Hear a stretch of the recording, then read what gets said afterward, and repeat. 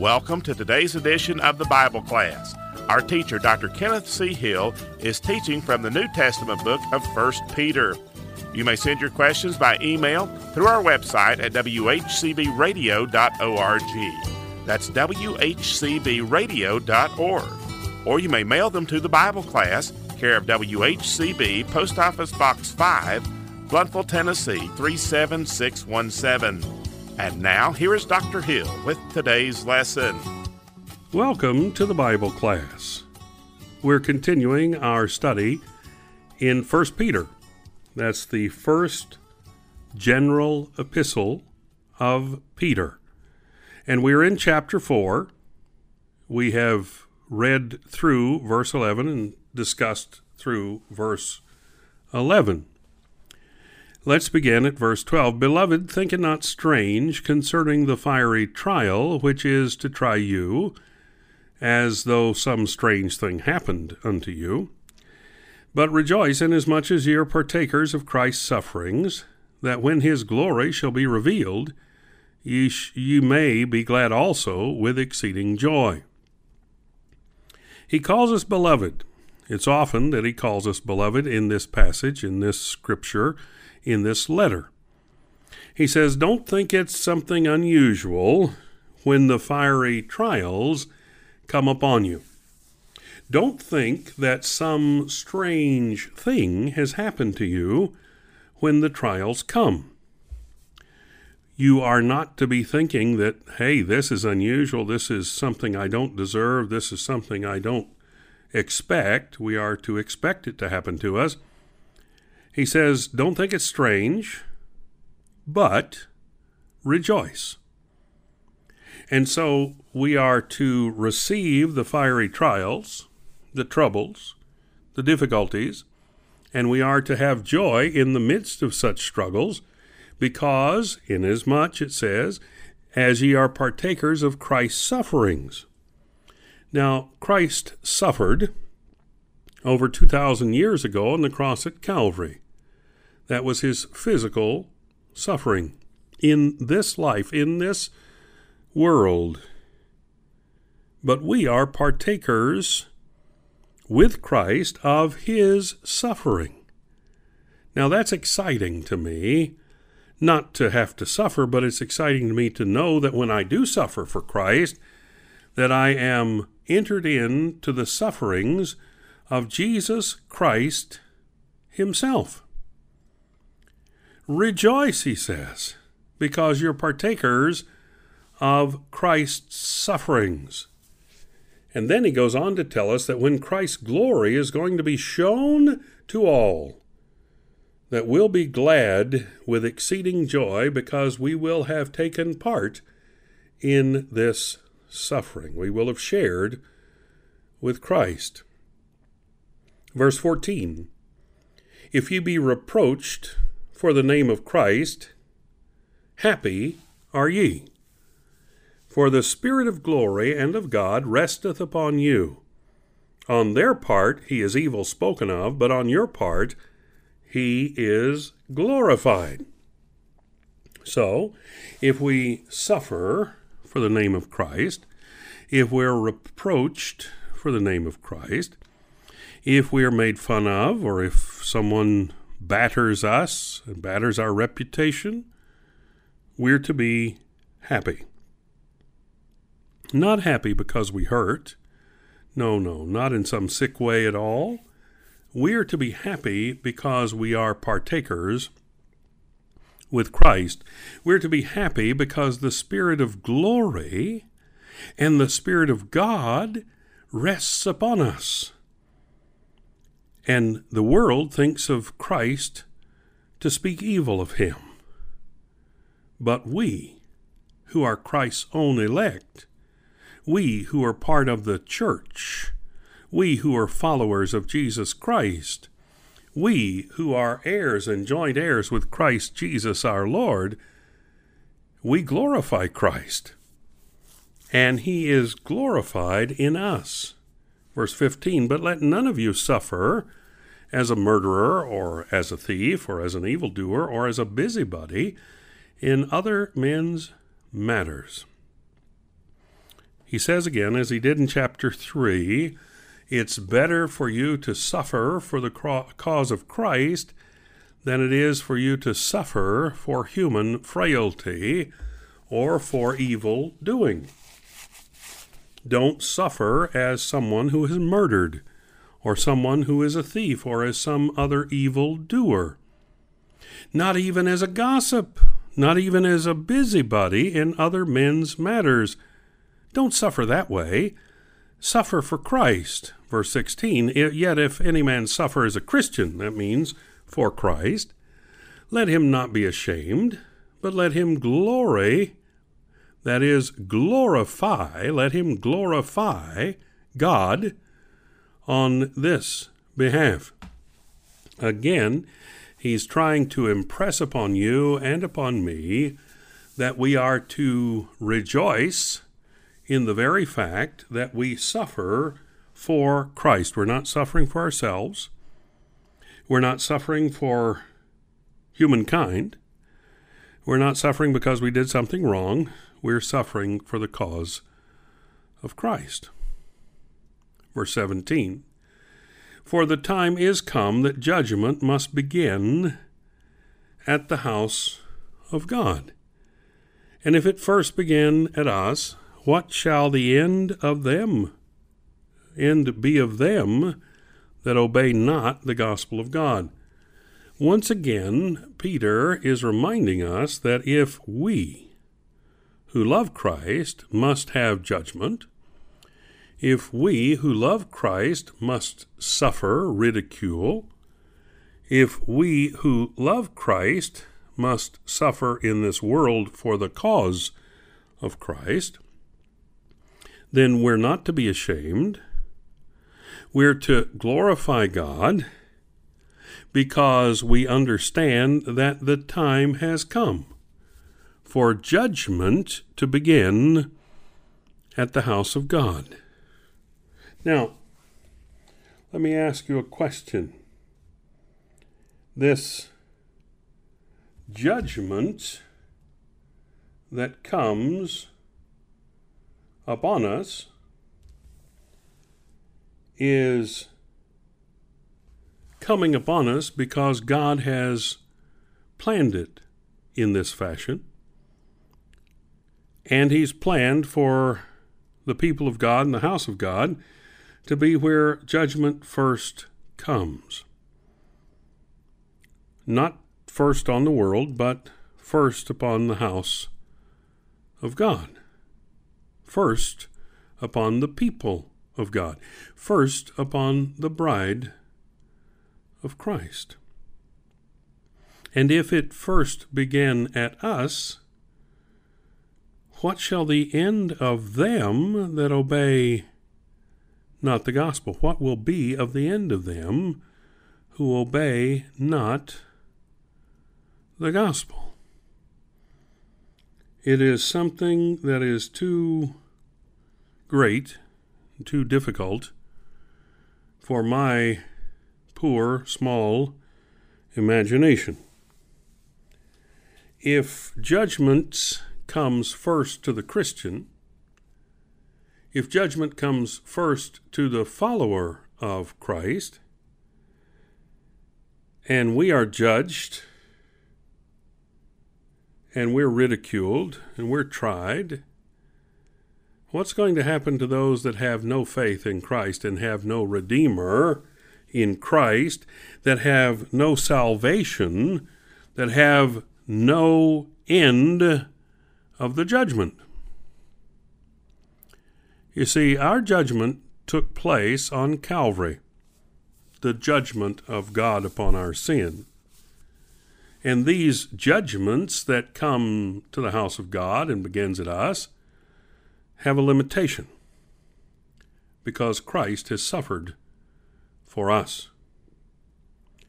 However, the judgment that goes to these who do not have faith in Christ and do not know Jesus Christ as their Savior, this judgment has no ending. What shall the end be of them that obey not the gospel of God? Let's talk about that for just a moment. For those who do not have faith in Jesus Christ, we read in Revelation that they are turned into the lake of fire. They're thrown into the lake of fire, and the fire is never put out. It's never quenched. And there is no dying there. There's only torment there. That's the end, or the end condition. It never ends. It never stops. But it's the end condition, the terminal condition, if you will, of those that do not obey the truth of the gospel of Jesus Christ. Verse 18, and if the righteous scarcely be saved, where shall the ungodly and the sinner appear? What he says here is not that we shall be saved only by a thread. No, we're saved by the blood of Jesus Christ. But he says, if the righteous scarcely be saved, that means we are saved by a miracle, and indeed we are, the blood of Jesus Christ.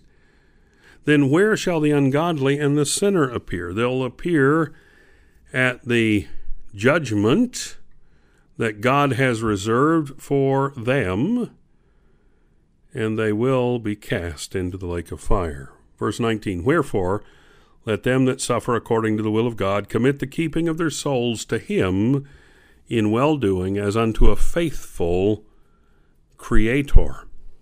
Understand, first of all, that God is our Creator. Know, secondly, that God is our Judge.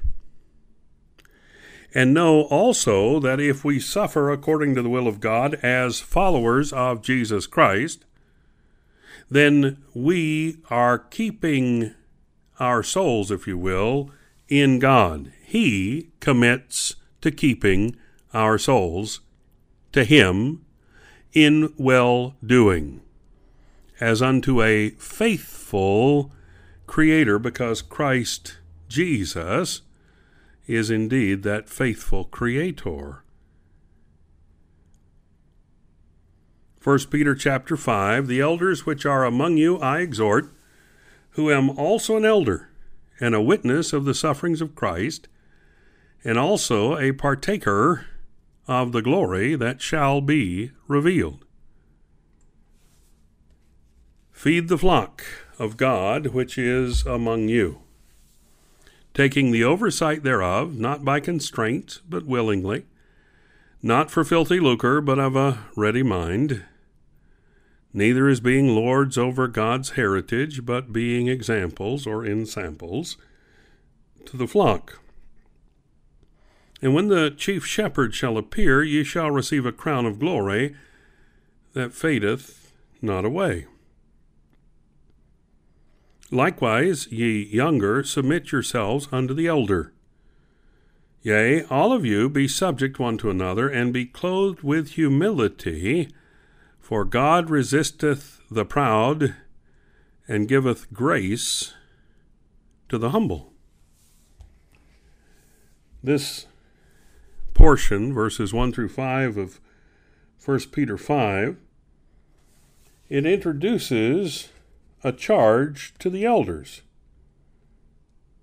Now, elder is a term that was used in Israel. In Exodus 18:21, for example, and it described the men who ruled in the village or in the community. And in 1 Timothy chapter 3, it's used to describe the men who rule in the church. The term is synonymous with the word bishop, and it's a term often overlapping for pastor in some forms of the church in the modern time. A crown of glory is promised to faithful pastors when the chief shepherd shall appear. The rewards will be realized when Jesus returns for his church. So he begins here at verse 1 of chapter 5, with the elders which are among you, I exhort. He says, I want to speak specifically to the elders. He says, I'm an elder. I was a witness to the physical sufferings of Jesus Christ, and also a partaker of the glory that shall be revealed. Not only is it to be revealed, but it will be revealed in us. Feed the flock of God, he says. It's a charge. It's a command. Feed the flock of God which is among you, taking the oversight thereof, not by constraint, but willingly. We feed the flock. What's the flock? The flock is the church, the local assembly of believers. These members that make up the flock take the oversight thereof. Now, there's some people that don't want pastors to superintend or supervise the church. Why would they not want that when it's found here in 1 Peter chapter 5, verse 2, and it's a charge to the elders? The elders are the men who have been called of God to serve in the capacity of shepherd, bishop, pastor, elder. And so we are to feed the flock of God. How do you do that? It is a spiritual feeding, and we are to feed the flock of God by presenting the Word of Jesus Christ. The Bible is to be preached and taught to the church. Now, we can't do that for everybody, the church universal, but we can do it for the church local, those that are among you, it says in verse 2. And we need to take the oversight thereof, that is, the superintending of them, the supervising of them, but not by constraint, not because we're forced to, but we're to do so willingly. Now, that also cuts the other way. The people are not to be constrained. They are to be supervised, overseen willingly. They are to let the pastor do his job. And the pastor's not to do it for money's sake, but because they've been called to it. They're to have a ready mind. They're not to be lords over God's heritage, that is, these potentates, but they're to be examples to the people in the church. And when the chief shepherd shall appear, that is, when Christ returns, the elders, the pastors, will receive a crown of glory that fades not away.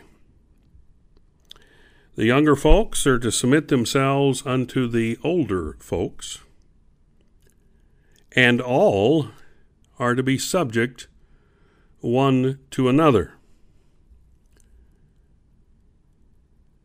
We're to be clothed with humility. And there's a reason for that, because God resists the proud. He says he hates a proud look. He hates an arrogant glance. So we're to be clothed with humility, just as if we put on a cloak, just as if we put on an overcoat, just as if we put on a suit of clothes. They're to be humility. And the clothes is not to be herringbone suit, not to be a seersucker suit or a woolen suit. It's to be humility. And so we're to be clothed with humility, for God resisteth the proud and giveth grace to the humble.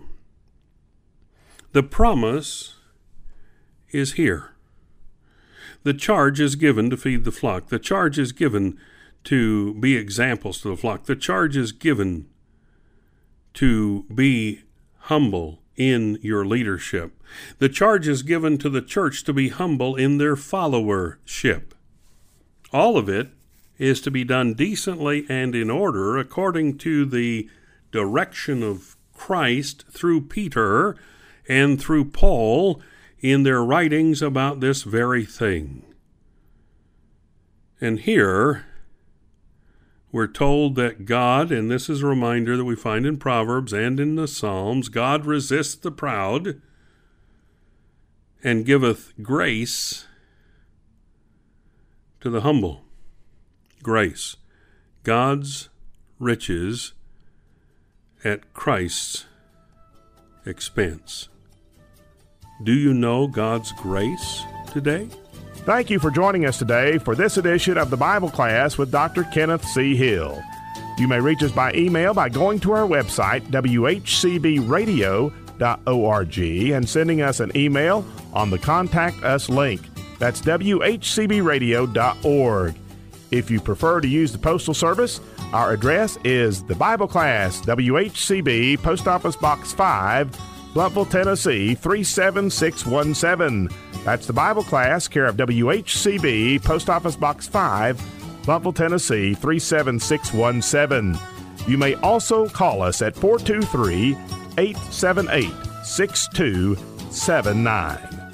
Until our next Bible Class program, we are trusting that the Lord will richly bless you as you serve Him.